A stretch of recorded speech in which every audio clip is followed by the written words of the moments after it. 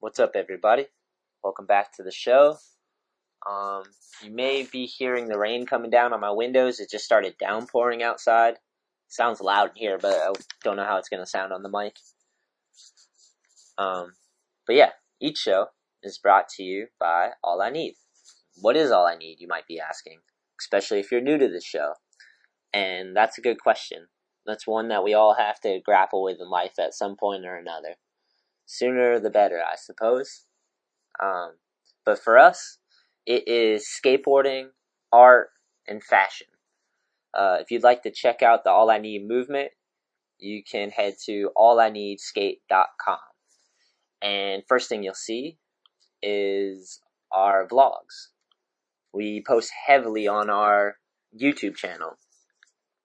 And we do a lot of skate trips with the skate team. And we film a lot of behind the scenes stuff of producing our apparel and our skateboards. We post regularly, usually 1 to 2 times a week. You can check out all the videos right there. And also, if you click on the store link at the top of the page, it will take you to our online skate shop. And you can check out all our skateboard decks. Right now we have 3 different series out. And right now is a good time if you're going to cop one, because I just re-upped on all 3 of the series. So everything's in stock right now. So you could get whatever size with whatever graphic you'd like. Also, our decks are made in the USA. The wood comes straight from Maine, so you know you're getting the crispiest deck available.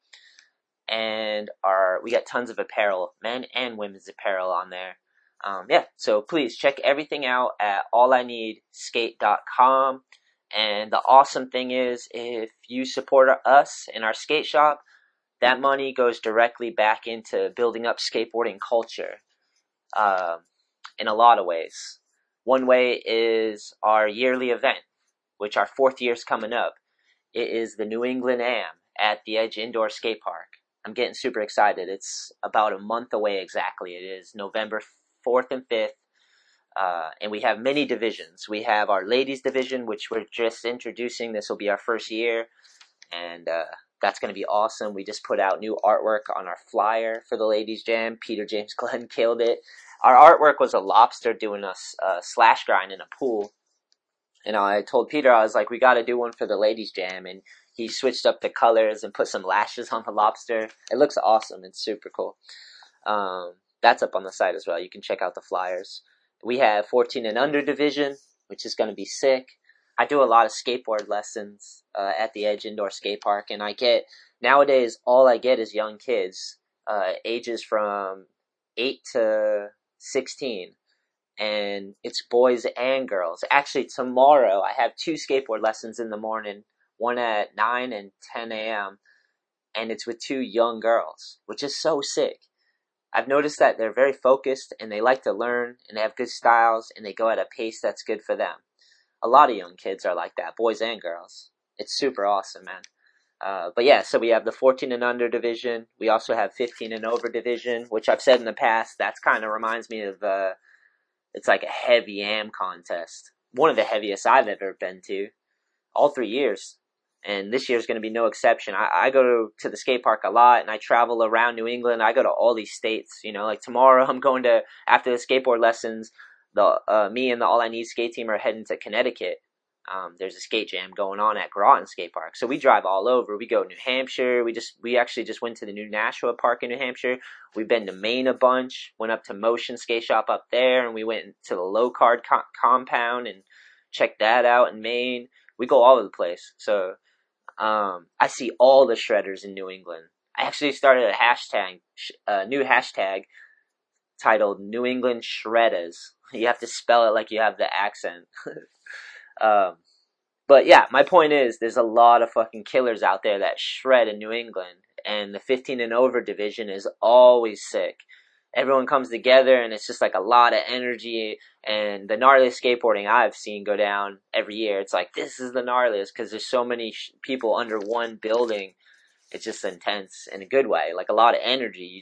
You feel like you can skate really hard and fast. It's insane. I'm just watching most of the time because I got to run the event and help out and MC and stuff. but I'm just like sweating on my palms because there's so many sick tricks going down. Everyone's having fun, and like there's a big crew, and there's like people shredding, but people hanging out and supporting. It's one of the best things each year. I fucking love it. And we also have a skate shop division, which is kind of the grand finale of the event, because every year anywhere from 25 to 35 shops come, and they bring 3 of their top riders, that want to kill it, and they come and they fucking battle it out at the park until top shop is chosen. And it's intense. It's cool because it's a jam format, so each team skates, one team skates at a time. So all 3 of the homies that ride for the same shop come out, and they get, I can't remember what the time is, it's like maybe 2-3 minutes, and they get to destroy the course. And then the next team comes, and the next team comes, until we whittle it down to like, alright, these teams killed it the hardest, they landed everything, a lot of energy. And the cool thing about the Edge too is that there's a little bit of everything. There's transition, there's ledges, there's rails, and there's all variations of each of those. There's small rails, big rails, round rails, everything. And same with transition, small tranny, big tranny. This is all in the street course. You got a little bit of everything. So every year it changes. It seems that a different style of skateboarding wins the event, like the skate shop one. So the first year was just ledge skaters, and they were just skating all the ledges, but there was enough different ledges and enough variation that they just destroyed it. It was undeniable. I believe that was Persona Skate Shop, and that was cool to see. And that was cool to see because I just wasn't expecting that. And then I believe the next year, some heavy transition dudes won it. They just came and fucked up all the big transition and the little transition too. And I was just like, Jesus, they just were undeniable. That was crazy. And then the third year, it was a mixture. There was a ledge skater on the shop. There was also a tranny skater on the shop. They could all do a little bit of everything, but you could just tell they excelled at certain disciplines. And it was just 3 dudes that were so well-rounded that they came together and won 2016 New England Am. We made a piece of art too. Peter James Glenn hand-painted a deck with the New England Am artwork on it, and we gave it to the shop that won. And actually, I went to Solstice Skate Shop, they won, and I saw it hanging up, which was so cool. I was like, damn, that's just cool to be part of the history, Yeah, I'm rambling a lot. We also do a best trick, which is fucking always intense. To just kill it. And we usually throw out cash. We give out cash for all the bangers landed. So we'll probably do that again this year. It's a blast, man. Yeah. So I think I covered that. Please check out allineedskate.com. We love skateboarding, and we invest in skateboarding, and we just want it to grow. To be honest, skateboarding has made my life beautiful, man. Without skateboarding, I don't know where I'd be. My lady Dash, I met from skateboarding. She used to work at a skate shop. All my community, all my friends, everybody I know, they skate, or skating has touched their life in somehow or some way. It was when I was introduced to skateboarding, it just pulled me in, and I met so many epic humans, So our goal with All I Need is to give back to skateboarding by all means necessary. And that's what we're doing. So please check it all out. allineedskate.com. Also, if you could check out worldindustries.com, my Pro Model shoe is up there. I'm super proud of this thing. I got it right here. I'm looking at it. Me and my good homie Colin designed this from scratch. And this is a real dream come true for me. So I'm stoked on it. And I don't promote it enough. I don't know why. Just because I feel weird doing it. But I shouldn't, because I really am proud of this shoe. And I'm hyped that Kevin Clem's been fucking skating this shoe a lot. He's been killing it in it. And my shoe holds up, and I love the way it looks. It's durable. The sole's got good flex to it. It's cushiony. It feels like when you put it on your foot, and it already feels broken in. Like, I'll throw on a new pair, and it'll take me like 5-10 minutes to like just be like, dude, I've been wearing this shoe for a month. And it lasts, man. It lasts. Honestly, I could just ride out a pair forever. It just, the sole ends up going, because I've been filming a lot, so I'm dragging my foot in the ground, so I get like that filmer toe. You guys know about that? But that's just me, like, been filming a lot, bombing down hills, filming Goonan and Westgate as they're flying, and I have to like control and film and keep my speed.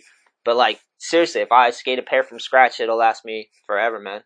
Until I'm like, alright, I just need to switch it up because it's time, you know? But, yeah, I'm super proud of it. Super proud of this shoe. It's $75, and it's free shipping. It's only available at worldindustries.com, and there's only limited sizes, too. We did a very small run in hopes that maybe we could move it, and if it did, we could design another one. It'd be cool to do a low-top version. But either way, I look at this like a great opportunity, and I stand behind the shoe. There's a lot of bullshit out there, you know?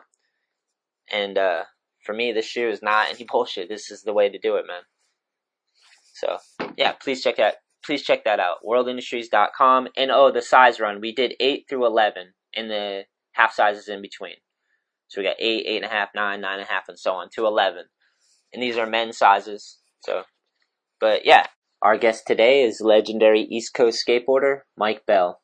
We cover a wide range of subjects, everything from skateboarding, traveling, loss of both his parents, the joys of raising a family, and his new video project focused around Boston skateboarding in the 90s. Drive. I was like, yo, this is crazy. Like, I gotta get on it. I just love the skating and the scene. Rain, go away. All I need is a skateboard today. This is the Shetler Show featuring professional skateboarder, podcaster, and All I Need Skate founder, Anthony Shetler. So it was hot. Everyone was doing it. Yeah, they're looking for their dad's fucking metal skateboards in the garage. Yeah, like, exactly. Get on this thing.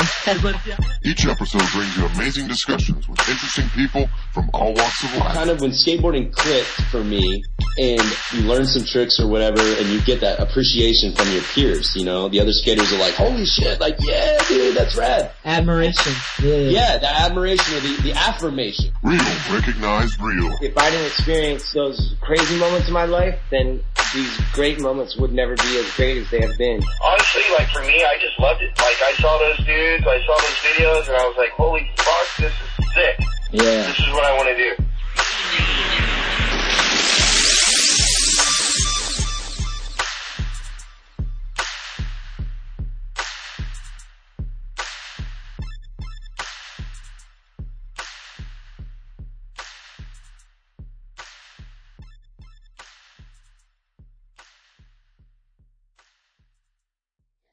All right, well, we're rolling. Mike, Right, thank you. No problem, man. Thanks Hell for yeah. having me. How I like to start these things off is, let's start with how you found skateboarding.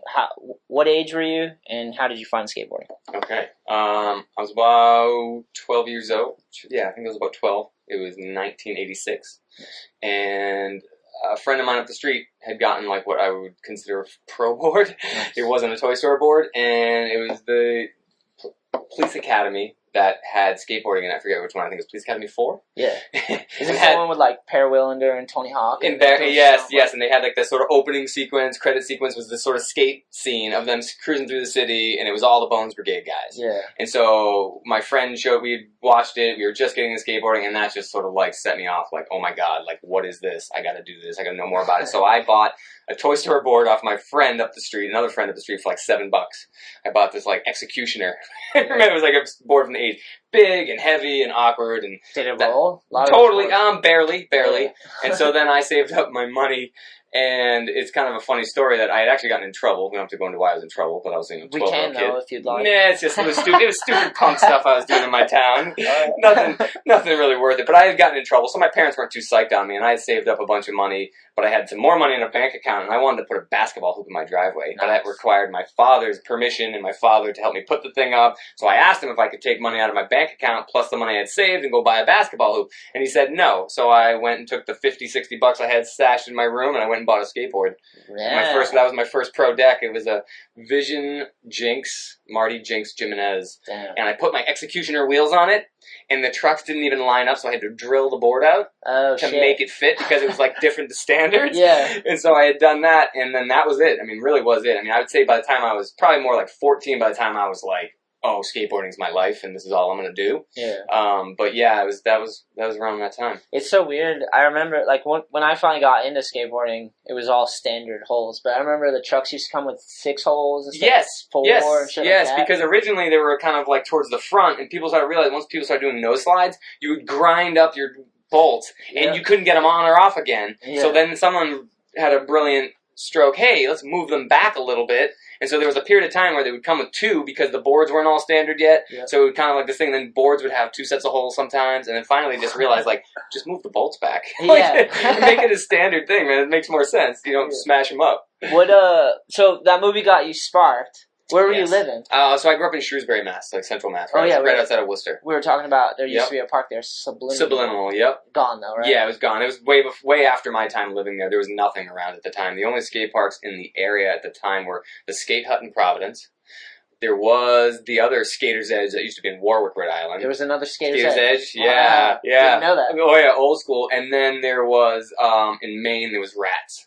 Oh, sick. Yeah, and that I mean, there might have been some other ones floating around, but those were like the main ones. They were all private, indoor. There was really no public ones to speak of. There was a little bit later, a few extra came on, like in where is it, South Shore, Whitman, the Boulevard used to be called. It was basically like an old town utility road that they just like blocked off and built some ramps there. It wasn't the greatest thing, but there was good demos there back then in the day. Nice. Like I remember Templeton, Valelli coming through and stuff. Yeah, it was sick. Yeah. So you're growing up around there, you're skating. Obviously, winters, you're going to indoor parks. Did you have a crew? Who'd you meet? How did it grow from there? In my town, really, there was, when I got into skateboarding, it was sort of at the peak. Like mid-'80s, there was sort of this surge. So there was a decent amount of kids of skating in my town. And since I was sort of the newbie, the way things go, they were kind of not so cool to us. So we had a little crew of newer skaters that were like in my neighborhood. And there was only like 3 or 4 of us. And by the time I was probably a sophomore in high school, all those other kids had stopped. They had all gone on to like girls, soccer, football.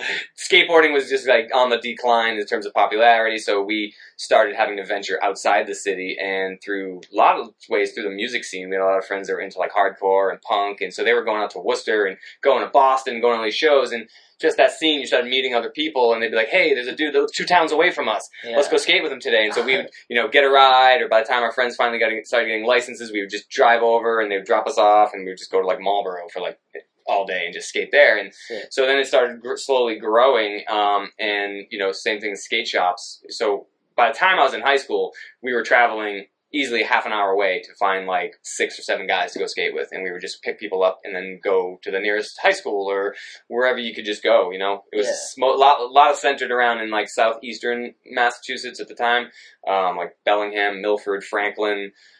Sometimes down in Providence, because we were sort of all in that corridor, Central Mass. Who are some of the characters? Oh, so my friend Kyle Vedi-Boncourt, who was sponsored in the 90s by Acme. He's kind of a Boston legend. Acme. I forgot about Acme. Yeah.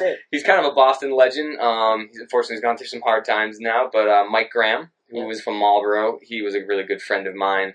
That was pretty much until I got to through high school. And then when I went to college, personally, I was not say I was over skateboarding, but I was like, I was 18, and back then, being an 18-year-old still skateboarding was kind of weird. Yeah. People were definitely saying, like you're saying, like, get a job, time to go to college. Like, I remember my dad being like, you're still gonna wear all this baggy clothes and still dress like this? Like, come on, you're going to college. Like, be a man, right? Shit up, bro. Pretty much. Like, pull your pants up, like, all that crap. And so we went, so when I got to college, I kind of was like, all right, I wasn't sponsored. I didn't really have any prospects of being sponsored at that moment. So I was just sort of like, it started to become less and less important to me. And then my freshman year of college, my father passed away at the end of the year. And so that kind of sent me into a tailspin. My mother had already died 4 years previous. So I found myself truly on my own and sort of like, what am I going to do with myself? Like, I really wasn't that into what I was going to school for to begin with. What were you going to school for? Business. My father was an entrepreneur. He had his own business. So the sort of logical progression was like, I was going to go get a business degree and take over his company. Well, now that kind of was up in flux because we ended up selling the company. And so it became this, I didn't know what to do. And so because of that, I had inherited some money. And a friend of mine and I, Brian, we just decided to open a skate shop in Boston. Nice. And that sort of invigorated skateboarding into my life because it brought it back. So I was sort of like, it was sort of becoming less and less important, and then it became like, now this is my whole life. Yeah. And I think that's because, like, sorry to cut you off, but I feel like that's because, those external pressures of, like, you got to put this away. when it could be your business. If you like, what was your father's business? Medical records transcription. Oh, gnarly. yeah. He actually worked for Thomas Edison way back in the day, and he used to sell Thomas Edison's dictaphones, which way back in the day were the machine that you would record something on and then had like the foot pedals and people would listen to it and they would type it out, and that's how medical records were dealt with. Like the doctors would dictate, they would record their record of whatever the patient's issue and they would send it to someone and they would type it out and make a physical fileable thing. That was a kind of an uncommon thing to do outside of a hospital. Everyone sort of did that within the hospital, and my father used to sell to hospitals, and one day, I don't know, as the story goes, he was talking to this woman who was trying to sell her equipment, and she was like, I got so much work to do, I can't deal with this, blah, blah, blah. Like, kind of like blew him off, and he was like, wait a second, if I could actually take these recordings and get these things transcribed for you outside of here, would you be willing to pay me to do that? And she was kind of like, absolutely, I'd be willing to pay you. So he bought a bunch of equipment from himself and found people that could type and just started setting them up in homes, and he would just bring them these recordings and be like, boom, boom, and he just turned it in. He was truly one of the first people to ever do it in the country. He's a hustler. He was, and he had, at his peak, he had about 4 different branches around the country. I think he had one in Florida, Kentucky, and then 2 in Massachusetts. And, and then there was other drama in the 70s. He almost got put out of business, but he was able to maintain 2 of the offices. And so I grew up, he had an office in Worcester and an office in Boston. And, that was sort of like the assumed path I would take, How do you feel about skateboard shop time? He had passed away at that point. Oh, okay. Yeah, okay. And that was a result of that. So, he was supportive, but like I said... Oh, that's what you said. He passed away and then I opened the shop because it was sort of like I said, I didn't know what I wanted to do with myself, and my friend had this idea. He had already owned the shop, and we were like, let's open another shop. I have the money. I don't know what I want to do. So we did it. And it was a great experience, but it wasn't, I realized I wasn't really that into it. Like, I liked skateboarding, but like I did at the time, I wasn't really into running a skate shop, and it was a tough time in skateboarding in general. So it was a good experience. I met a lot of people. It sort of helped me get to know more people in the city of Boston, more skaters. And then it actually was the outlet for my first sponsor, really. So as I told you, we were only lasted for about 9 months. Towards the end, maybe 6 months in, we kept getting robbed because back then we sold snowboarding gear. Yeah. And so we had like really heavy winter jackets. It was very hip hop culture. So there's a lot of like, stuff that appealed to like just hip hop guys, like this oversized puffy coats, all this shit. So all these guys would come in there from like Roxbury, because we were right over the bridge from Roxbury. And when the winter hit and it was like dark at 4, you became like, there was all these derelicts that hung out begging for change. It was just not a good area, looking back on it. And I mean, I had a couple times where people just come in and grab a hat and just run out the door. Bullshit. Stupid shit like that, right? Yeah. That kept happening. And then one night, this kid came in, fronted like he was going to buy a bunch of stuff, pulled a gun on me, and walked out with like $2,000 worth of gear.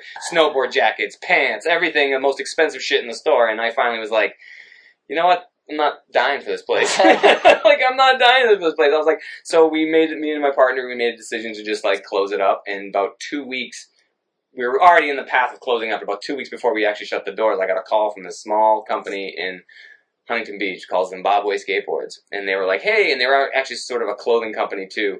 And they were run out of a skate shop in Huntington Beach called Marge's. They were kind of like the big shop. They sponsored like Ed Templeton and all these other guys, but they had this small brand that they had been working on. And, they just asked me to buy stuff, and I was like, hey, man, I'm so sorry, my store's about to close, all this, I'd love to buy your stuff, whatever, and I just, at the last second of the conversation, I was like, hey, you guys ever looking for East Coast riders? Nice. And they were like, yeah, sure, we're always looking to sponsor people, send us a tape. Like, kind of like, no big deal, and so me and my friend, we like, all right, let's do this, and we spent that whole summer, so we closed the shop in like May, so I spent like the whole summer filming, and we would travel all over the state of Massachusetts, filmed sponsor me tapes, and we sent them in, and they sponsored us. Nice. And I was like, that was sort of like opened my eyes, like, wow, like this is possible. Yeah. Like I could do this. And at the time, I had met my Jeff Kula, who was at the time was trying to become was a freelance skate photographer, but was trying to become a more prominent one. So he was always looking for people to shoot photos of, and he hadn't had a lot of stuff published, so like some of the cooler guys, I could say, in the city of Boston weren't so inclined to go film with or shoot photos with them because they thought like it's going to go nowhere. He has never had anything published,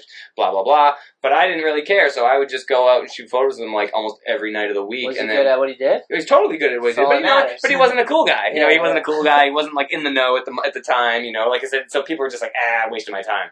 And then all of a sudden, Big Brother picked up one of his photos, and it was me. It was my first photo, and I was like, I was like, oh shit, like this is awesome, like right, What was the so. trick? It was an ollie over a Gap in downtown Boston. Nice. It's not there anymore. The Gap got on State Street. It used to be just a big wide ledge over like a pretty decent sized sidewalk. Nice. And and so from there, and then another photo of mine got published from Transworld that he had submitted. And then at the time, so I had that sponsor, and then so they started running ads. So then it was like this sort of momentum started building. That was like. Tripping?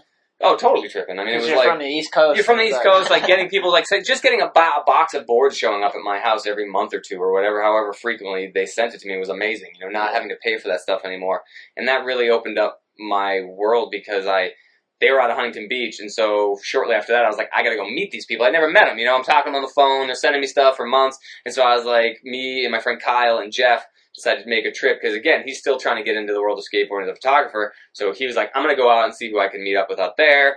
We all went out, met these people. They were really cool, and it was a small company. But through that, because Jeff was a hustler, we went out and skated with, like, Ed Templeton, and we went out and skated with all these other, like, really well-known dudes, and he was shooting photos of them for Transworld, and so that allowed me to get to know them. So then, years later, Ed Templeton is coming through town, and with Toy Machine, and then you got Jamal on Toy Machine, and you had Panama Dan on Toy Machine, and so Toy Machine really became like I'll say a symbol, but like, they really kind of gave Boston skaters like their first go of it in a lot of ways, like those two guys, once first Toy Machine video came out, and people saw like Panama, and they saw Jamal, it was like really like stepped it up in terms of like Boston's profile, and I not remembering the sequence, but that's when I started to be able to meet people, and just through meeting Jeff, you meet other photographers, you meet other skaters, and it just starts to snowball, and you're just like chasing down every opportunity that you can get. Yeah.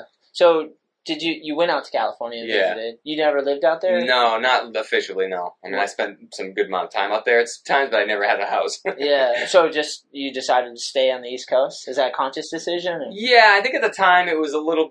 I don't know that it was like, I'm going to be all East Coast, but I think at the time I had a girlfriend who was here. Nice. She wasn't moving. She was going to college. So that was a big draw to stay. Like, I think if I didn't have that girlfriend, it might have been an easier thing to say, hey, let's go, but that kind of kept me there. And then after doing that, then it became a sort of sense of pride. Like, if I'm going to do this, I'm doing this from the East Coast. I'm not going to just sell out. It's not a sellout, but I'm not going to do this. And like, I never liked the vibe of living in California, so there was no appeal to that. It was, skateboarding is there, but I never felt like it was the place I wanted to live and like set up my life. I've always really liked it here, and maybe to my own peril, I don't know. Maybe it would have been different. Fuck it.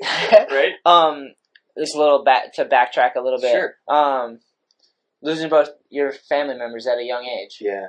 Where do you find your role models? Wow, that's an interesting question. No one's ever asked me that. And to add to that, where do you find your role models, and how do you get back to normal? Because I imagine at a young age, taking 2 losses, especially your safety nets, that your parents are supposed to be. Yeah. And it sounds like they both they were good parents. Yeah. So like, how do you rebuild from those ashes? That's a really good question. So, all right, so we'll back up a little bit. So my mom passed away when I was 14, so I had really just gotten like into skateboarding, and I was a freshman in high school, and she passed away pretty much at the end of my freshman year of lung cancer. And I remember at the time, like, that was fortunate for having skateboarding, because I distinctly remember dealing with all that when she was sick, and it was inevitable that she was going to die, and it was sort of like grappling with all that like, that was the one thing I could go do, and all that melted away. Yeah. I would just go up the street to the church behind my house, and I would just work on my ollies and work on my 50-50 grinds or my rail slides or whatever. And I would realize for that time, for that hour, that was 2 hours, like, none of that shit mattered anymore. Yeah. Like, really none of that mattered. And I really, it took me years to probably really fully appreciate that. But I do remember in the moment realizing, like,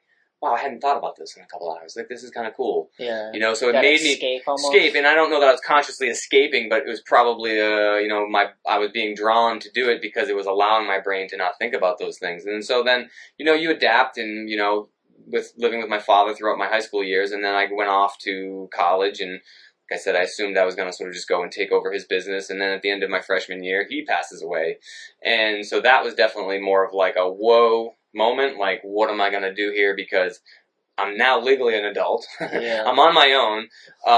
I do have sisters and an older brother. I have 2 much older sisters. They're like 17 years older than me. My brother's only 2 years older than me. So they were sort of, you could call them parental figures in a sense. I mean, I always knew they were there. I never tried to really rely on them too much. Like, I'm sure I could have if I needed to sort of curl up in a ball and go live with them. I could have. I never wanted to because I was also just 18 and getting this taste of freedom. And I was kind of like living in Boston. Like, I don't want to go back to the suburbs and live with my sister. And yeah, Boston sounds fun. Yeah, Boston sounds a lot more fun. I'm like, I'll struggle this out here. And like, fortunately, like, I did inherit some money, so I had some means to sort of survive on my own without having to worry about it. So that helped a lot because I wasn't reliant on like living with my sister. I wasn't, having to rely pretty much on anybody. I could manage it all myself, fortunately. But it was, that moment definitely, when my father passed away, it was like I distinctly remember having this moment, and I sometimes feel really cold saying it, but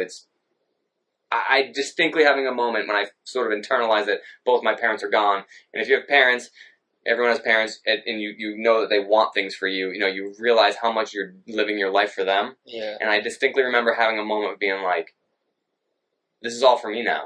Yeah. I don't have to please anybody anymore. Yeah. Like, my career choices, what color I dye my hair. Yeah. You know what I mean? All those things. I distinctly remember having that moment of like, I'm truly just living my life for myself. Because so much of it, like before, I was going to go get a business degree I probably didn't want, go work a job, and I probably would have had a nice life, and I would have had a nice salary, and I would have had a nice home, and all those things, but would I have been fulfilled? I don't know, and so some ways it is a blessing in disguise because I was able to, take charge of my life at that moment. And it's like your parents want you to, they're worried. A lot of times they're worried, and they want to teach you the ropes, because I imagine they want to make it your ride easier than it was for them, Yes. So a lot of times they do that and put the pressure on, thinking it's for your best interest. So then, but to come to that realization where you're like, okay, they're not here anymore, and I have to figure this one out. Yeah. It's kind of freeing, but also sad. It is. It's both, and that's why I feel bad saying it, because it almost sounds like I'm glad my parents are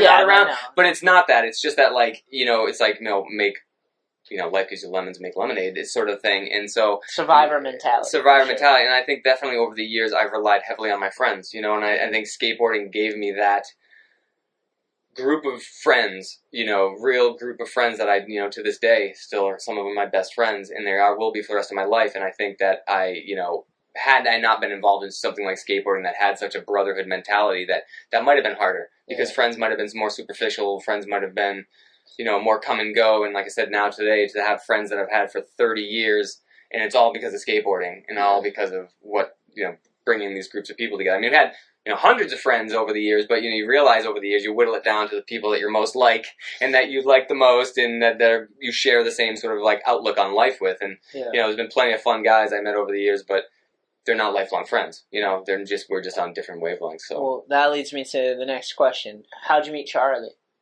So Charlie Wilkins. Charlie Wilkins, yeah. So Charlie Wilkins. And to start off, I was probably a little bit of a fanboy of his. Me too. No shame. So Charlie actually grew up 2 towns away from me. He grew up in Southborough, Mass. 3 towns maybe. And so when I was just getting into skateboarding, you're learning about, like, there are other people out there. This name kept coming up, Charlie Wilkins. Charlie Wilkins. There's this guy, Charlie Wilkins. People are, friends that had ventured out to other towns, or maybe had relatives in other towns that met other kids. They'd be like, there's this guy, Charlie Wilkins, this guy, Charlie Wilkins. And sometime in the early 90s, there was a photographer named Jeremy Traub, and he was probably one of the first Boston skate photographers, I would say. I mean, there may have been others, but I think, like, someone's going to be pissed. And that's not true. Probably published. And then again, there's probably others, but he was the guy that was, like, out, taking people out, trying to get his photos out there, and actually getting them in magazines. So he had published, there was time when it was very hard to get into skate magazines as an East Coast skater.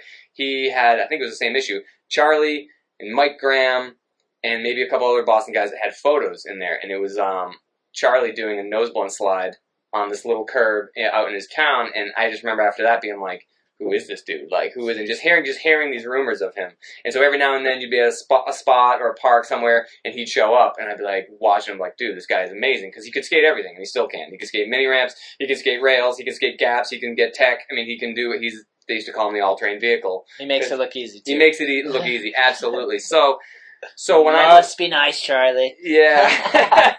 So when I moved to Boston, I was a year older than him. And so he came into Boston the next year, and we both were at Northeastern University. I had dropped out, but I still had friends and roommates that were still going there. And I just opened my skate shop. And one of my roommates was actually good friends with his brother. And he was like, oh, hey, Charlie Wilkins and his brother are now at Northeastern. They're in the dorm. And I remember going over there and, just slowly, just through being around each other and becoming friends, like I said, finding like-minded people. Like, I think out of all the people, we've gravitated to each other because we were like-minded.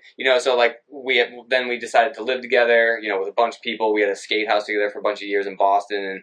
And, our friendship just sort of evolved from that. But it was just skateboarding and skating together. And, he has a totally different, because he actually told it to me recently, which I had no idea, like, his first memory of me, which is funny because it's years later. Yeah. You know what I mean? It's much different. So it's interesting. Oh, from where you started? Yeah. Like, so when I knew who he was, and I actually have a kind of a funny story about it. So when we were still in high school, there was a girl that a friend of mine was friends with, who was like really into like the hardcore scene. So she didn't skate or anything, but she was like new skaters, and she was actually dating Charlie, and I didn't know this. And so we were just driving around skating one night. And he's like, "Hey, let's stop by Sarah Williams' house." And so we stopped by her house, and he goes in there, and we realized like they're like up in the family room, probably parents are out, trying to do whatever teenagers do. And so we stop over, and it was me, Kyle, and my friend Jim, and we're there. And I distinctly remember Charlie looking over, and like he didn't know me at the time, but he was looking over the ledge, being like, guys doing here? Like, like, go home, dude.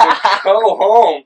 And I told him the story actually just when I was out in Portland 2 weeks ago, and he did not remember it at all. But I remember looking up at there was like a loftish thing in this girl's house, and we were there, and like I remember being like, holy shit, that's Charlie. Like, what the hell's he doing here? And I had no idea that he was like dating this girl. You're inadvertently cockblocking him. Totally. It was not the intent. Did you go out to just visit him to see? Yeah. Sick. So so Charlie and I have been friends, really good friends for a number of years, and now that we still skate together when we can, but since we become homeowners, like we both have an obsession with ridiculous projects in our house, so we kind of help each other. And in all fairness, he's helped me way more than I've helped him. He's done every major project I've done in my house. He's helped me with at some level. So he came out in June to visit family and friends, and I convinced him to stay an extra week to help me with a big project in my house in exchange for the fact that I would fly out to his house when he wanted to, because he wanted to put hardwood floors down. Nice. And so he cashed in the favor, and so we just went out and spent like 7 days tearing up his old floors, putting down new floors, and that was pretty much it. That's how you know when you have a good friend. We can change the floor for each other. Absolutely, and he's the craziest son of a bitch that would do it. I mean, what I put him through over the summer was pretty monumental, and the fact that he stayed the whole time and did it is a testament. That's sick, man. All right, so moving forward a little bit. So we're doing all this stuff. You're getting sponsored, hooked up. Did you end up with the board? The pro board? No, that's like what I would say. If you're gonna, that would be my one big regret, because I said no. I said when they asked me, they said they had no pros at the time. It was actually technically Zimbabwe, but they were merging with this company Balance. These two small companies had sort of decided to get together, and then they realized having two small brands is stupid. Let's just merge it into one. Yeah. So they were gonna merge it all into Balance skateboards, and if I remember correctly, it was the fall of 1995. Because I remember I was in the elevator. You'll never forget that moment. And I'm riding down the elevator in the hotel with the team manager, and he's just talking to me about stuff. And he was, look, so we want you to be our first pro. And blah, blah, blah, and all this stuff. And I was totally blown away. And I was like, okay. But at the time, I didn't feel quite ready. And so I was like, all right, let's just take another year, and I'm just going to, like, skate my ass off, try to get in as many magazines and videos as I can. Sorry to stop you, but why didn't you feel ready? Well, at the time, and maybe, I don't know, at least in our generation, felt like there was a lot of it, because, all right, it was the time when there were, like we were talking about earlier, when there was a lot of skaters starting companies. There was a lot of these small companies, and so they were really hungry for skaters because it was so small. So there was definitely, I felt like at the time, there was a lot of people that were pro that shouldn't have been pro, just for the sake of, because these companies wanted to put a name on a board. Yeah. And so they didn't have really name recognition. They weren't going to really make any money. It was just sort of like the way for companies, I felt like, to elevate themselves and say, hey, we have a pro skater. Yeah. And so at the time, like, I felt like I was getting coverage. I had at that point, probably a couple of photos that were published in magazines. But I just felt like I didn't want to become one of those guys that was like a flash in the pan. Yeah. You're here today, you have a board, and then you disappear because you really were never that good or really never well that known. So I thought, like, if I'm going to do this, I'm going to do this right. And I decided to do that. So I decided to say, look, let's just, we'll work towards it, but I'm going to just make sure that that's why I decided I'm going to go out west so I can not lose time for the winter, and I'll just keep meet up with everyone I can and just skate, and we'll see where this goes. And if next year looks like it's more prominent, like we'll do it. And so 4 months later, I go to California for a month. I'm there for a month, and I blew my knee out. What was the trick? I'm trying to ollie a really big gap. I actually have video of it, yeah. Oh, you did? Yeah. Is it online? I can make it online. I think it's not on my YouTube channel. I think I posted it on Facebook. But the funny thing is, like, oh yeah. Luckily it cuts like right before I turn into a little sissy. Sick. But so that was when Eric Ellington was on Balance, and he's actually there. Like, I have a photo and video of him. He was trying the gap before me, so I have photos of him like ollieing and throwing the board away, and then I come right after him, and I just landed. It was a weird, awkward thing. You had to come at it, and you had to kind of like do like a weird like whoop ollie to get around this thing. It was just a weird setup. It was a terrible setup. Shift you off balance. Kind of, and I was like, and I had already like was my what is now my good leg was feeling weird that day, so I was sort of favoring it and landing pretty hard on the other one. Yeah. And I think I just landed with like a twist, and I just completely severed the ACL. Hush. Freaked out. Ended up having to drive back home because I realized So I stayed there because I figured I didn't know how bad it was. I was like, okay, it's a knee injury. It was terrible for the first few days. I went out. After like 3 or 4 days, it started to feel better. I could walk on it. I was like, okay, maybe it's not that bad. I remember walking down the street and my knee just buckled.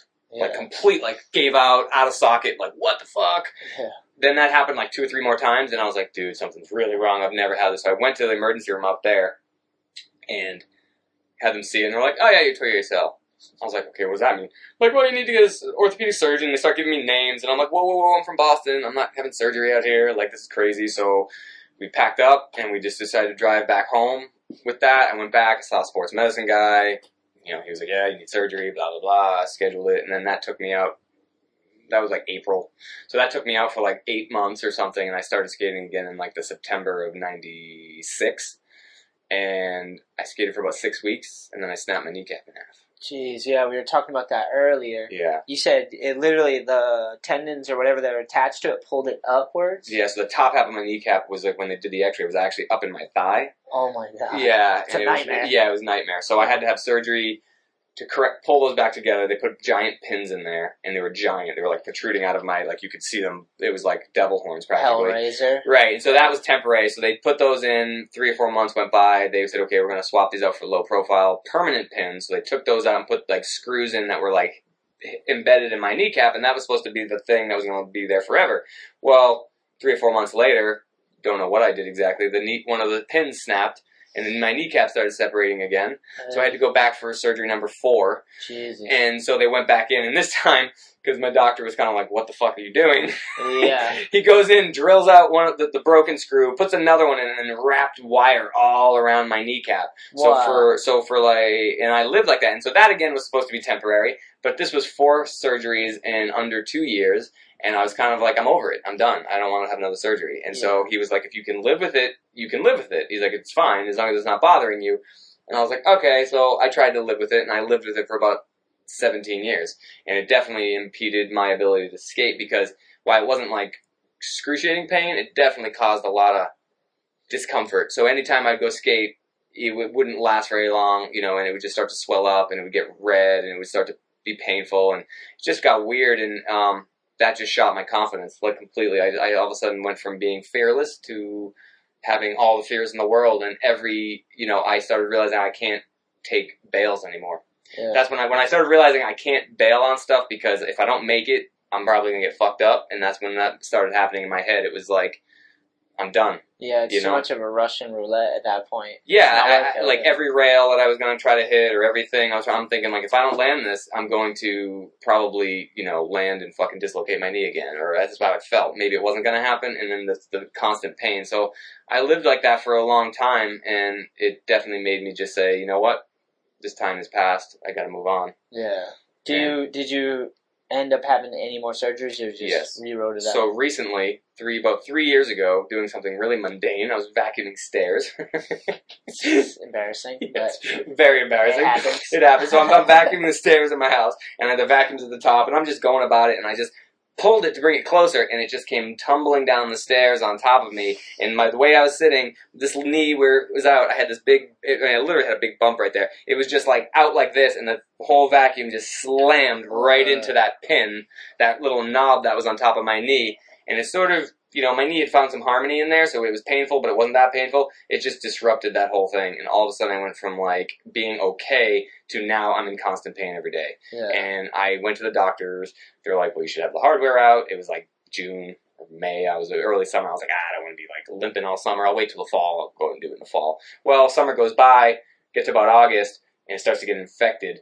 And nightmare. I wake up one morning, and all of a sudden I can't even put my feet on the ground. I'm in just in excruciating pain. And I was on vacation with my family, and I was like, holy shit, what's going on?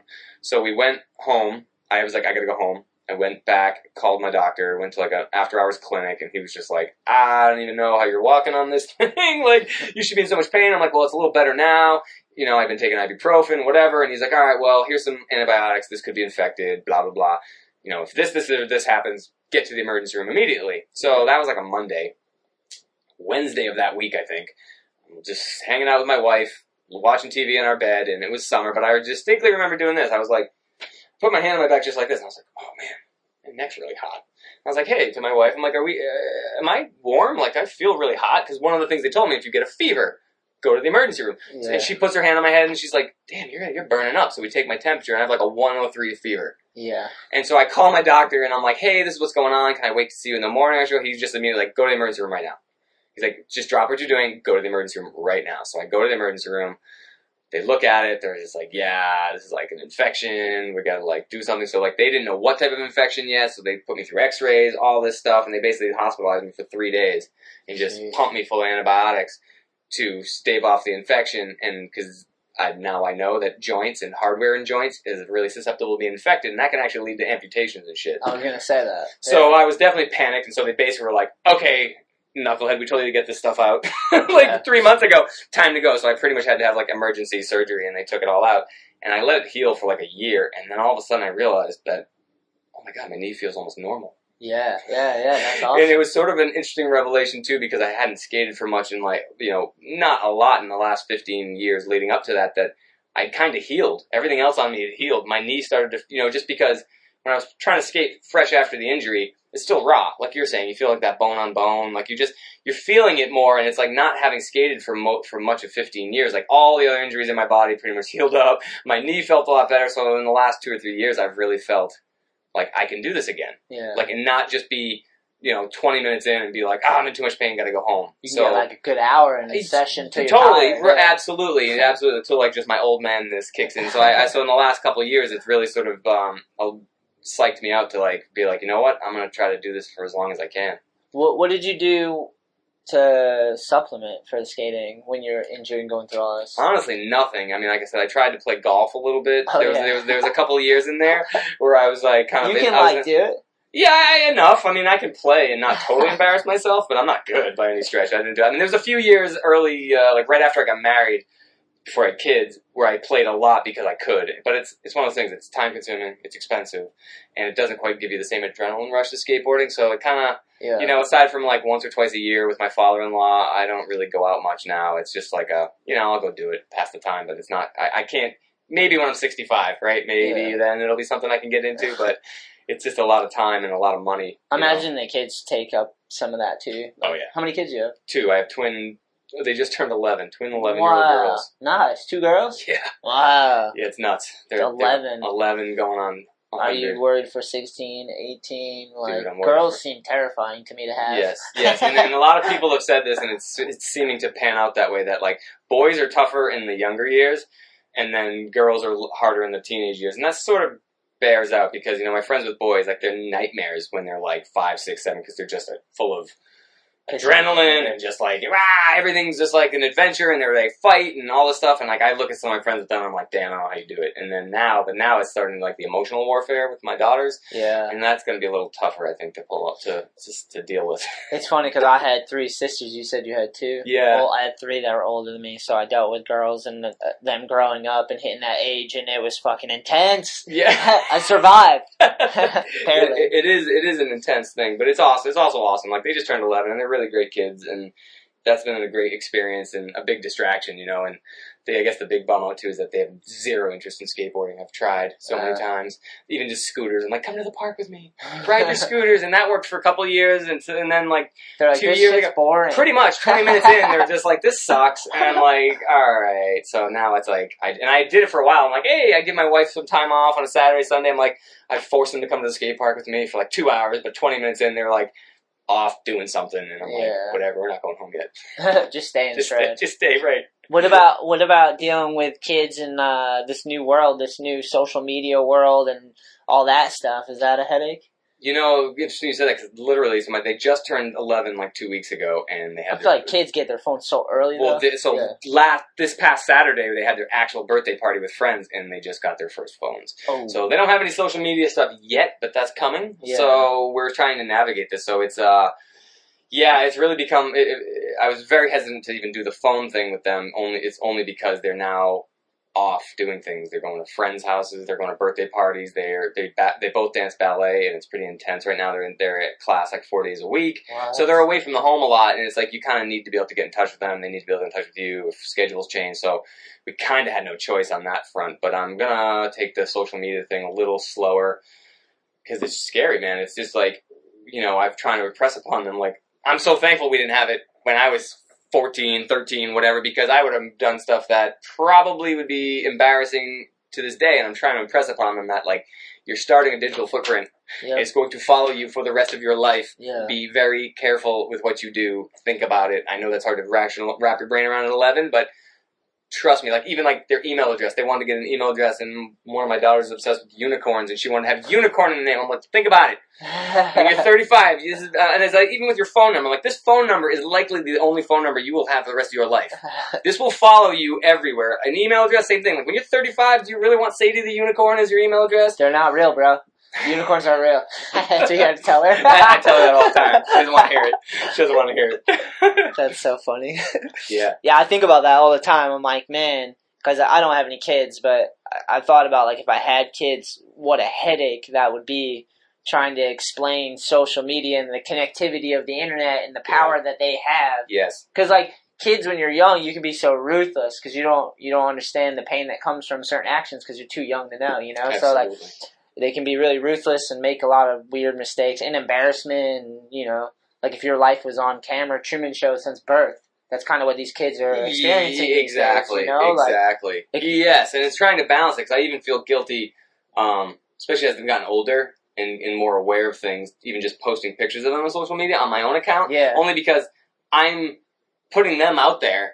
Yeah. Whether they know it or not, in some respects, and I'm sort of shaping an identity for them. Yep. That it may be completely different than what they want for themselves, and so it's like it is a weird balance because you're proud of them and you want to show off the things they're doing, or you think whatever, and you want to let and then that's even the thing for social media for me is more about like connecting with family and friends that aren't around here. So it's like just letting them see, hey, this is what my kids are doing, but you realize you're creating a digital pathway for them that they have no part of. Yeah. And so that's a little bit, it's a responsibility, I can't say I've figured it all out yet, though. Yeah. I mean, there's probably no right way or wrong way. You just got to find what works at the moment and keep it going. And just try to keep them aware of the power of it so that they're not doing stupid shit. Yeah. What's, going back to your skate days at your height?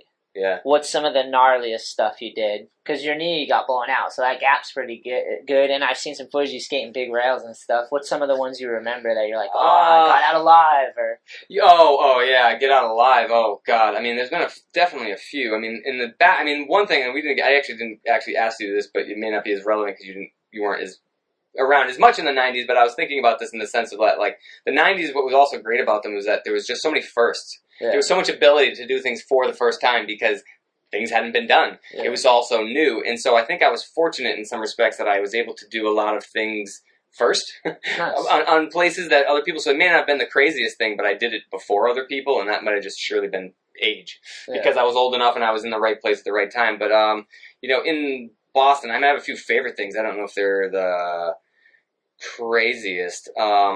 Like that thing, the silver rail in Financial I showed you. Like I think I was the first one to ever skate that rail, so that was really cool. And front board with the grate at the bottom. Yeah, the front side board slide. That always stuck in my head. That's pretty gnarly. Yeah, it is pretty gnarly. I think it's pretty gnarly today, even. It's a pretty steep rail. So like, especially at the time, like that was one of those places we would all go to and look at and be like, no, not today, or no way. And you might get kicked out. You kicked out, or just like you're like, maybe someday, like type of a thing, and actually have to pull that off. That was pretty cool. Even like that yellow barrier frontside nose blunt slide, I really like that one. That was one of my favorite things that spot's sick too, and it's in the middle of the highway and like the on ramp, so that was always fun. That was fun. And then that big gray rail in Ohio that Huff did. Yeah, that's what we were talking about earlier. Yeah. So that was probably, I would say, my moment. How many stairs? Just for counting's sake. All right. So the first part, if I remember correctly, is about 15 to about a 30-foot flat kink. Yeah, and then it drops off about 6 inches to like a 6 stair rail. Yeah, so it's down flat, and then it comes down 6 to another down rail. Yeah, to another down rail. So that one was probably, I would say, the most insane thing I've ever done, and the doubles thing with Charlie. That was actually probably the one that I would say lucky to get out alive, because we actually have photos, outtakes of that, where I'm actually holding his hand. Oh, sick. Like, we were that close on top of each other. And honestly, I would never have done that. This is a plug for Charlie. I would never have done that with anyone else. And the order that we did them in was, like, purposeful, because he couldn't wrap his brain around going second. But I also was not confident enough in my ability to land the trick every time, and he was so dialed in on that Smith grind, he could have done it in his fucking sleep. Yeah. And so I just knew he was going to land this thing more times than he was going to bail it, so I didn't feel like I'm going to be on top of him. But it did happen a couple times where we bailed, and we could have gone really bad. Yeah. You know, it could have definitely been a situation where we were like literally like stomping on each other's heads. And I saw one bail where you literally almost stepped on his leg. Yeah, and that was one. I mean, but we had a couple of those where it was definitely like, and I don't, to this day I do look at it and I'm just like, it was almost a different person. I don't know how I did it, because just to realize that we pretty much we were at the rail within less than like a half a second apart. Like, you just had to go at it like you're by yourself. And just not trust that, and just trust. But I'm approaching it, and then right before I'm about to hit it, I see him go wham, like onto the rail, and you're just like to get your brain around that. I think we started off like really far apart. Like, he'd go, I'd go, then we tighten it. He'd go, then I'd go. So there's obviously a huge gap. Just getting into the rhythm of like how long it takes you to get up to the rail, like how the thing feels, and then you just start going tighter and tighter, and just till you just like pretty much are on top of each other. I mean, it was literally that. You know, when I step through the video sometimes, and I realize like his tail is like this, and I'm about to, it's just like, it's so close. It's so close. You have to literally work your way in increments towards it. Makes sense. Yeah. What made you you did lip side fakie? Yeah. Did it start out that way? No, so it started off as a 50-50 grind. Okay, I was going to say. I think we went there, if I remember correctly, I think we had to go there 3 separate occasions to get everything. So we'd start off, it was actually, if you want the full story, I'll give you the full story. Please. So this started off with Jeff Kula, the photographer. You know, he was traveling all around, shooting photos of everywhere, and he was out on a road trip somewhere, and because he was tied into Transworld, I think he was talking to someone, someone was like, oh, dude, have you seen the new cover of Transworld? It's got 2 guys on a handrail, or something like that, and Jeff was immediately thinking, holy shit, 2 guys on the same handrail? Holy shit, like, he was like, mind was blown, blah, blah. Well, then the issue came out, and it was actually 2 handrails, 2 separate ones. So it was just 2 photos of 2 separate guys on 2 separate handrails on the cover, which was like the first time I think they'd probably ever done that, like shared cover, 2 things. It might have been 2 50-50 grinds. And so he was like, oh, but this had started his mind thinking about it. Wait, were they not at the 2 rails weren't at the same spot? No, it wasn't even the same spot. Yeah, it wasn't even the same spot. It was just 2, so like whoever described it to him described it wrong. And so, but it started him thinking 2 guys on a handrail at the same time. Yeah. So he from the trip called us and was like, what are you guys doing Saturday?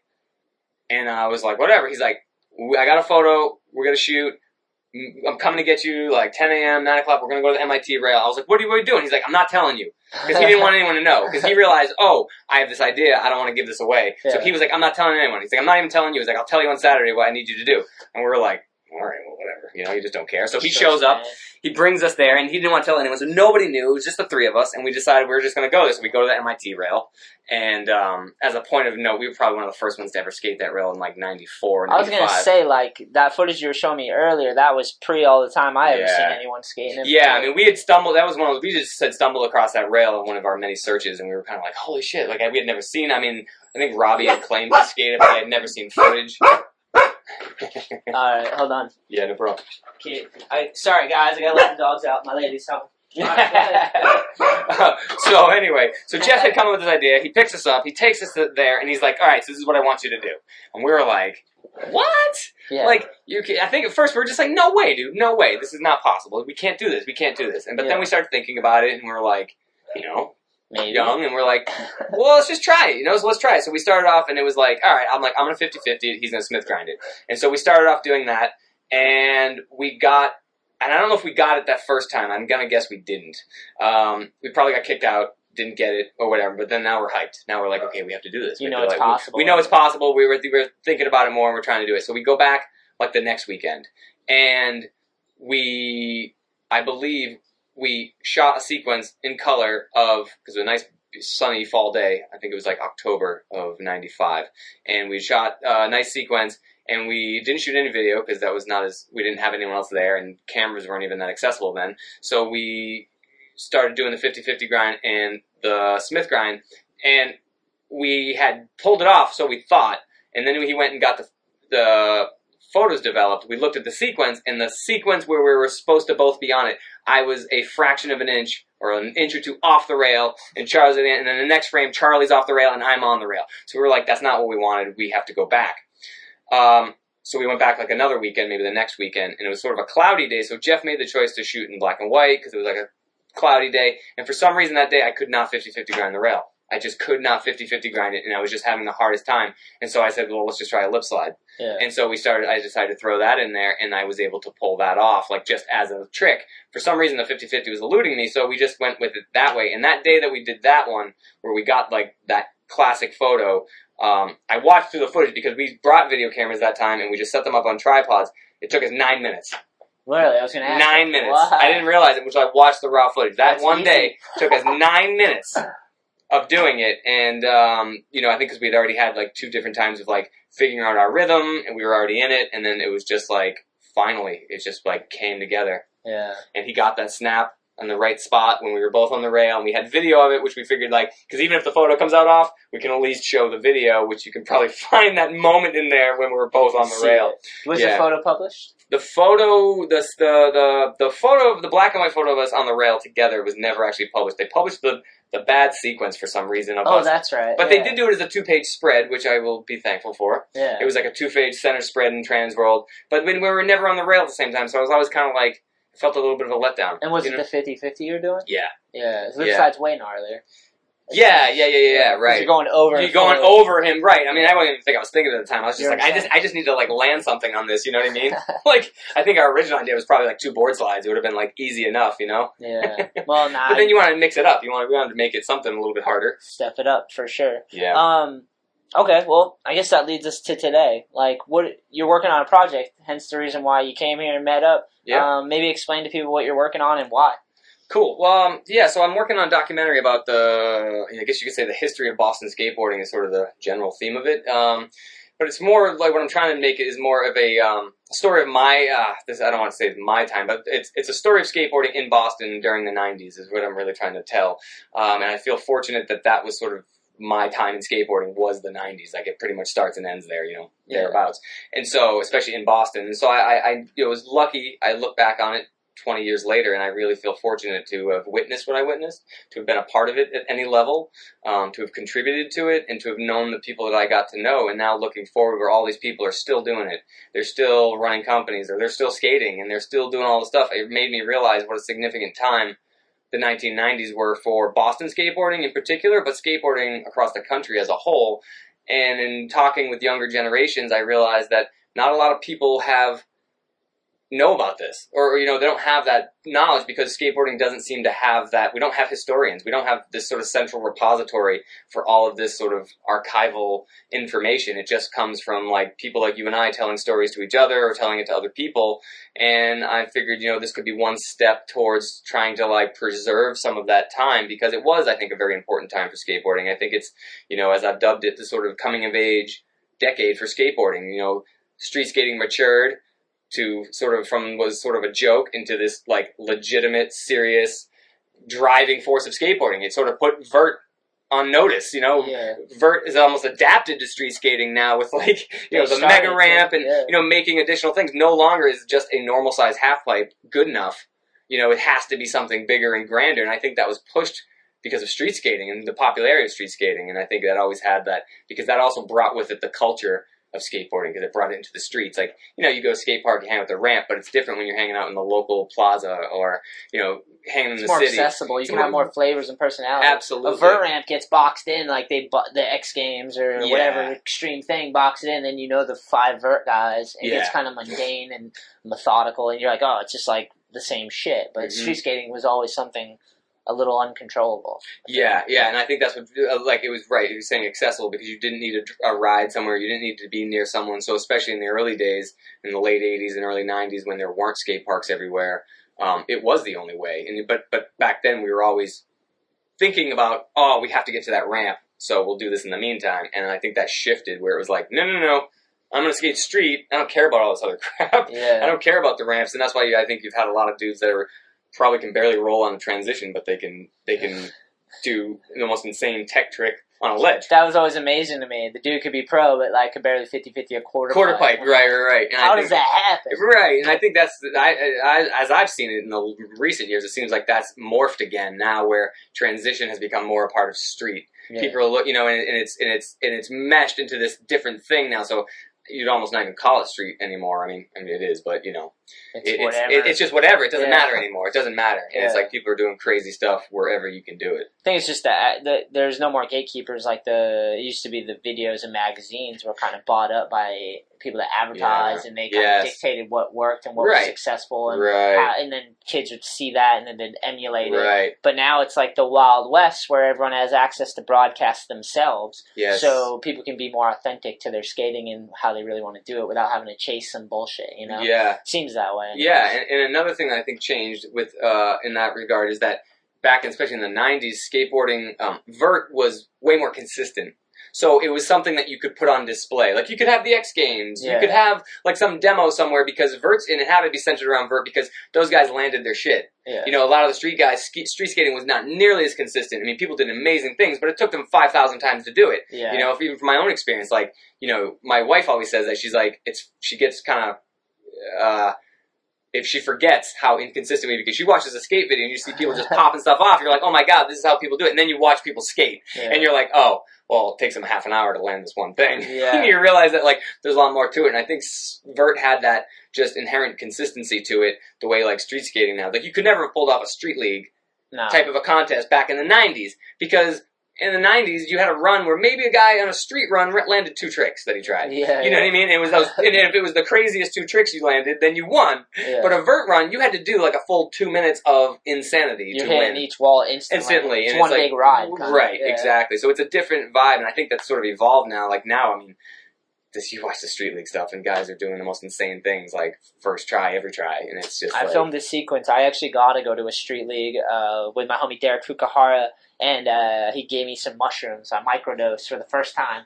Never tried it before. I went to street league, and I'm like, sitting there, and I filmed a hyperlapse of the dudes on the course, and literally for like 5 minutes, no one fell, and they're all doing like switch flip back lips and like tray flip grinds and like the hardest tricks ever, and it's only practice. And I have the hyperlapse, and no one fell for like 5 minutes. I was like, that is ridiculous. Maybe I was on mushrooms, maybe maybe that's why. But no, man, it is crazy. Like the consistency now blows me away. I mean, how do you feel about like the Olympics and like is it going to be like an organized sport? I mean, where do you think the direction of skateboarding goes? Oh man, I don't know. I mean, I've actually said this years ago to whoever, people talking about this very thing when the idea of the Olympics was coming around, that I kind of felt like, and it seems like it's happening. Like I'm not so in tune these days to know, but it seems like it's sort of dividing. And I always felt like there's going to be this sort of underground skateboarding that I was brought up on, and then there's going to be this sort of Olympic level skateboarding. Yeah. And there's not going to be a lot of crossover on the fact that we're all riding skateboards. Yeah. But these are going to be your true professional athletes, the guys that are making the big money, that are sort of like consuming themselves with, the contest aspect of skateboarding, to win that. And then there's going to be the underground nitty gritty skateboarding that's always going to be there, no matter whether it's making $1 or if it's making $1 billion. It's going to always be there. And this will probably determine on the Olympic side would more be, I think, depending on the money and the popularity. So if the public decides they don't really care about skateboarding anymore, that'll go away. Yeah. Quicker than this will go away. Yeah, so, that'll be there forever. The core of skateboarding, and I mean, so I think that, and I mean, you know what? Hey, if I was growing up in today's world, I'd have a different perspective. I mean, the guys that are doing it, you know, they're killing it. They're making money. It's great. You're making money skateboarding. I don't know the detrimental effects it might have to the other side of skateboarding, but, you know, applaud them for being able to do something they love and make a shit ton of money doing it. I think about that, like the kids nowadays, they come in knowing you could have a career, knowing you could do this and that. Like, Yeah. when we first started, or at least when I did, and I'm sure your generation a little bit before me, that, like, you didn't even realize that was possible, you know? So it's like, just the mindset of kids nowadays, it becomes so different than what it was. It's not in a bad way, but just in a different way that kind of blows my mind, you know? It's weird trying to, as I get older and keeping skating in my life, it's weird to see people come in and just look at it for what it is now and go, this is what it is, and not know all the history. So it's super important that dudes, like, put it out there. Like, that's why I was really hyped you hit me up and said you were making this documentary and trying to preserve some of this history, because, you know, all this couldn't be without all those people that have dedicated their lives and time to building up skateboarding, you know? So It's like knowing about, you know, Barry Bonds or Alex Rodriguez or any of these other great baseball, Derek Jeter, without knowing about Babe Ruth. Yeah. You know what I mean? And that's sort of the way it is with skateboarding. I feel like people know about the Najas and the people that are killing it right now that are on this, you know, they're all over the place, and they're just like so good, and there's nothing wrong with that, but they have no idea that they wouldn't be who they are if it wasn't for thousands of other people before them, you know, that were doing stuff that made that possible in a way, because, you know, like, that's why I was very curious to know about your experience being a pro skater in that second wave, because all the guys that I knew, and myself included, who were trying it in the 90s, it was like almost an impossibility, and you were sort of like, you don't know if this is possible. And then, you know, I'd like to know what your experience, and then even the later generations, does it seem like, yeah, it's no big deal? It's like, it's not this big of a fantasy land as it was for us. Yeah. For me, it was like, I was kind of like, it seems really hard to do, and I had the impression you had to go west. So, you know, I got the opportunity to go west, went west for 2 years, did that, thought it was cool, realized I was like, dude, I could do this back home, you know, so came back home. But it never seemed easy, but I've always been one who's obsessed over skateboarding and all the people that like to do it, and I like to look up all the footage and know everything just because I just want to watch it. And I know you, because you're showing your wife and shit. Yeah. Exactly. Your kids are out there trying to, like, Dad, I want to go home. You're like, no. Exactly. No, you're going to learn ollies. It's hard, but it'll be good for you. It's medicine. Exactly. But yeah, so I always was like, this is not going to be easy to make it happen. But to be truthful, I did get sponsored and make some money from skateboarding at a younger age than most, you know, so, like, it was a little easier, I guess, because for you guys, it was, like, a lot harder than what it was for me. There was already videos, all this content, and there was people doing it when I came in. And I think there was, the bigger thing, I think there was an awareness that there was good skateboarding happening outside of Southern California. I think that was the big thing that I can, looking back on it, can kind of think about. Partly also why the documentary, I think, would make sense, or make sense, is that skateboarding at the time in the early 90s was so hyper focused on Southern California that it was this weird little anomaly. And you'd get occasional New York, because that's a big city, of course, and you might get other big cities here and there, but you didn't get a ton of stuff. And it seems like guys like, I say, my friend Jeff, and people even like Pete Thompson, who's another photographer, and other people from around the country that were sort of almost at the same time having the same, I don't know if it was conscious or not, but it was like almost like everyone was like trying to expose their own area for, like, hey, this is happening here. And there were guys like Jeff that were taking photos of local skaters and sending them to magazines, and then trying to go and venture out and say, what the hell's happening in Minneapolis? And he would go to Minneapolis for a week and hook up with a bunch of guys, and he would do an article on Transworld, and people would be like, I had no idea any of this happened. And I feel like then after all that sort of, there was that flood of, like, there is actually good skateboarding happening. Now companies were like, we don't have to only look at who's in Southern California. We can look at New York, Boston, Chicago. Different demographics. Pittsburgh. There are people everywhere doing amazing stuff, and we can actually, you know, tap those talent pools and expose those cities and bring attention to them. And I think that decade really exploded skateboarding in all these little cities and gave it the notoriety that it, you know, has now. And I think that's really, because that didn't exist back then. I mean, I really remember that. Like when 411 started doing like metrospectives, that was a huge deal because they would come in and basically just expose everybody. And some guys you'd be like, oh, I know them because they're sponsored, but then there'd be a lot of unknown guys. And then that, because of that, then they became known guys. And so, like, I think, you know, Philly's stands out in my mind because I think Philly had such a big explosion after they did that, like, metrospective. in the early 'Cause 90s. once you realize there's a scene in a hot spot, and then it people turns want to them go on. there, Yeah. you know, and then that's when we would go there. Now we realize, like, oh, we can travel, and you're a little older, you have a car, and you have a little bit of money, so you can just take a drive to Philly or to New York or somewhere and spend a weekend and crash on people's floors, and that's how you meet some of the best people. Fuck yeah. Definitely. Some of the best times of my life were spent doing that. So how long have you been working on your project, and have you interviews with have you covered a lot of interviews now? Who do you got in it so far? Well, it's sad to say I've probably been working on it for about 10 years, off and on. This last couple of years I've tried to put more emphasis on it, you know, since it's a labor of love. There's no money behind it. It's just something I do when I have the free time. I've done about, probably at this point, about close to 10 interviews. Some of them I'm probably going to redo because I've shifted my focus a little bit, and so I think the early interviews might have not really been answering the questions that I was trying to answer, so I might go back to some of those people. But I've talked to some of the early Boston legends, people that people may not know about, like Pat Noonan, Adam Air. I've interviewed Charlie, and I interviewed this guy, Josh Kuzel, who's in like an early guy in the 90s. He was just around. He was just a guy who knew everybody, you know, and he kind of spans. He was from Vegas and came here because of family, and so he has sort of an interesting story. So yeah, I'm looking to talk to pretty much anyone and everyone that had something to do with skateboarding in Boston in the 90s. And then even beyond that, I'm trying to get interviews with some more, like, you know, nationally recognized people to sort of give the broader picture of what was going on in skateboarding in the 90s, but the hyper focus is sort of Boston, New England skaters. Because I do think it was a really important time for this region. And I think the scene that Boston enjoys today is very, very much a derivative of those years. Yeah, you know? 100%. And I'll definitely have to link you up with Westgate, because he'd be a good person to talk to. Yeah. Because he's benefited from all the hard work of people that built skate scenes on the East Coast and all over the place. So he'd be a good one to ask about that perspective as well. And he's got the 90s. I think, you know, his start was in the late 90s. Yeah. It's even like people like Ariel and Eli, because, I mean, I remember them. Yeah. You know, Ariel Pearl and Eli Reed. Yeah, AP family, what up? They were this big. Yeah. You know, at Maximus, like 8, 9 years old or whatever, when I was like 20, and they were just like, you know, killing it and being like, it's awesome to see that they've stuck with it and they've made a name for themselves. And so I people like that I definitely want to talk to. Yeah, those guys shred. I grew up skating with them. Nice. Me and Eli didn't always like each other. We're cool now, but we were competitive, I think, or just haters. Yeah, I mean, right. And that's the age thing talking too, because I realized that too. People, I was like, I used to have like a beef with them, but it was really more like jealousy. Stupid. Because it was just like everyone's trying to do their own thing, and you're like, maybe they did something that I wanted to do, or I thought they were like all of a sudden better than me. I don't even know. Who knows? We get crazy about this. Well, like talking shit is an art form, you know? And you're like in a van or with all your friends, and it's like, a lot of things are said in humor, and they're like, it's funny. Sometimes funny factor wins, you know? Yeah. But, you know, if you do that too much, you'll come back to nip you in the butt.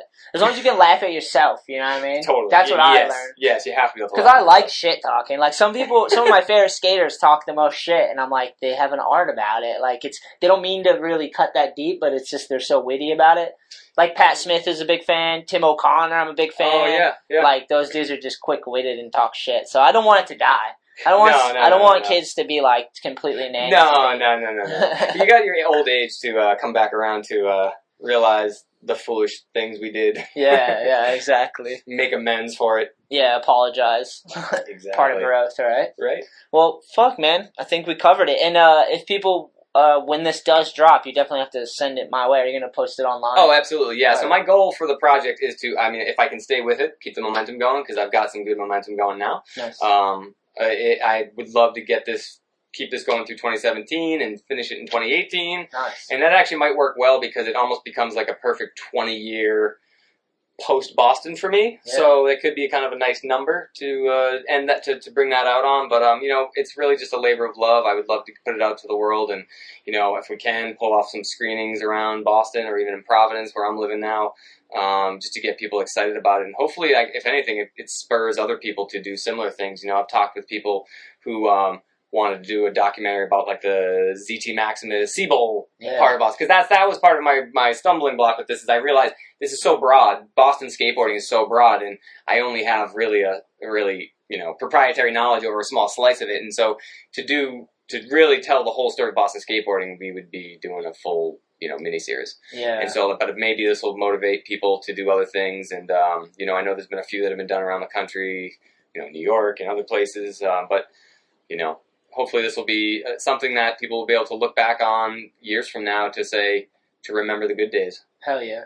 And Instagram, Facebook, Twitter, you on any of that? Oh, yeah. So it's MB Studio. I spell it out phonetically. EMBEE Studio. That's at MB Studio for Instagram. And I'm not really on Twitter, but cool.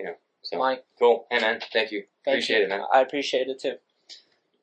I'd like to take a moment to thank the small portion of listeners out there that support this show by copying something from allineedskate.com.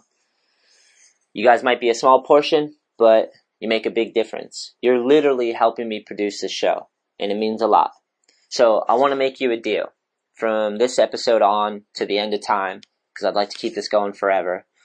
If you do purchase something from allineedskate.com, whether it be one of our decks, apparel, maybe even a nug jar, I'll give you a shout out on the show. All you got to do is cop something from the store when you're checking out. There's a section where you can put a note. Just put, hell yeah, I'd love a shout out. And if you want me to shout anything out, like your skate crew, your dog, whatever, as long as it's funny and not mean, I'll shout it out on the next Shetler show.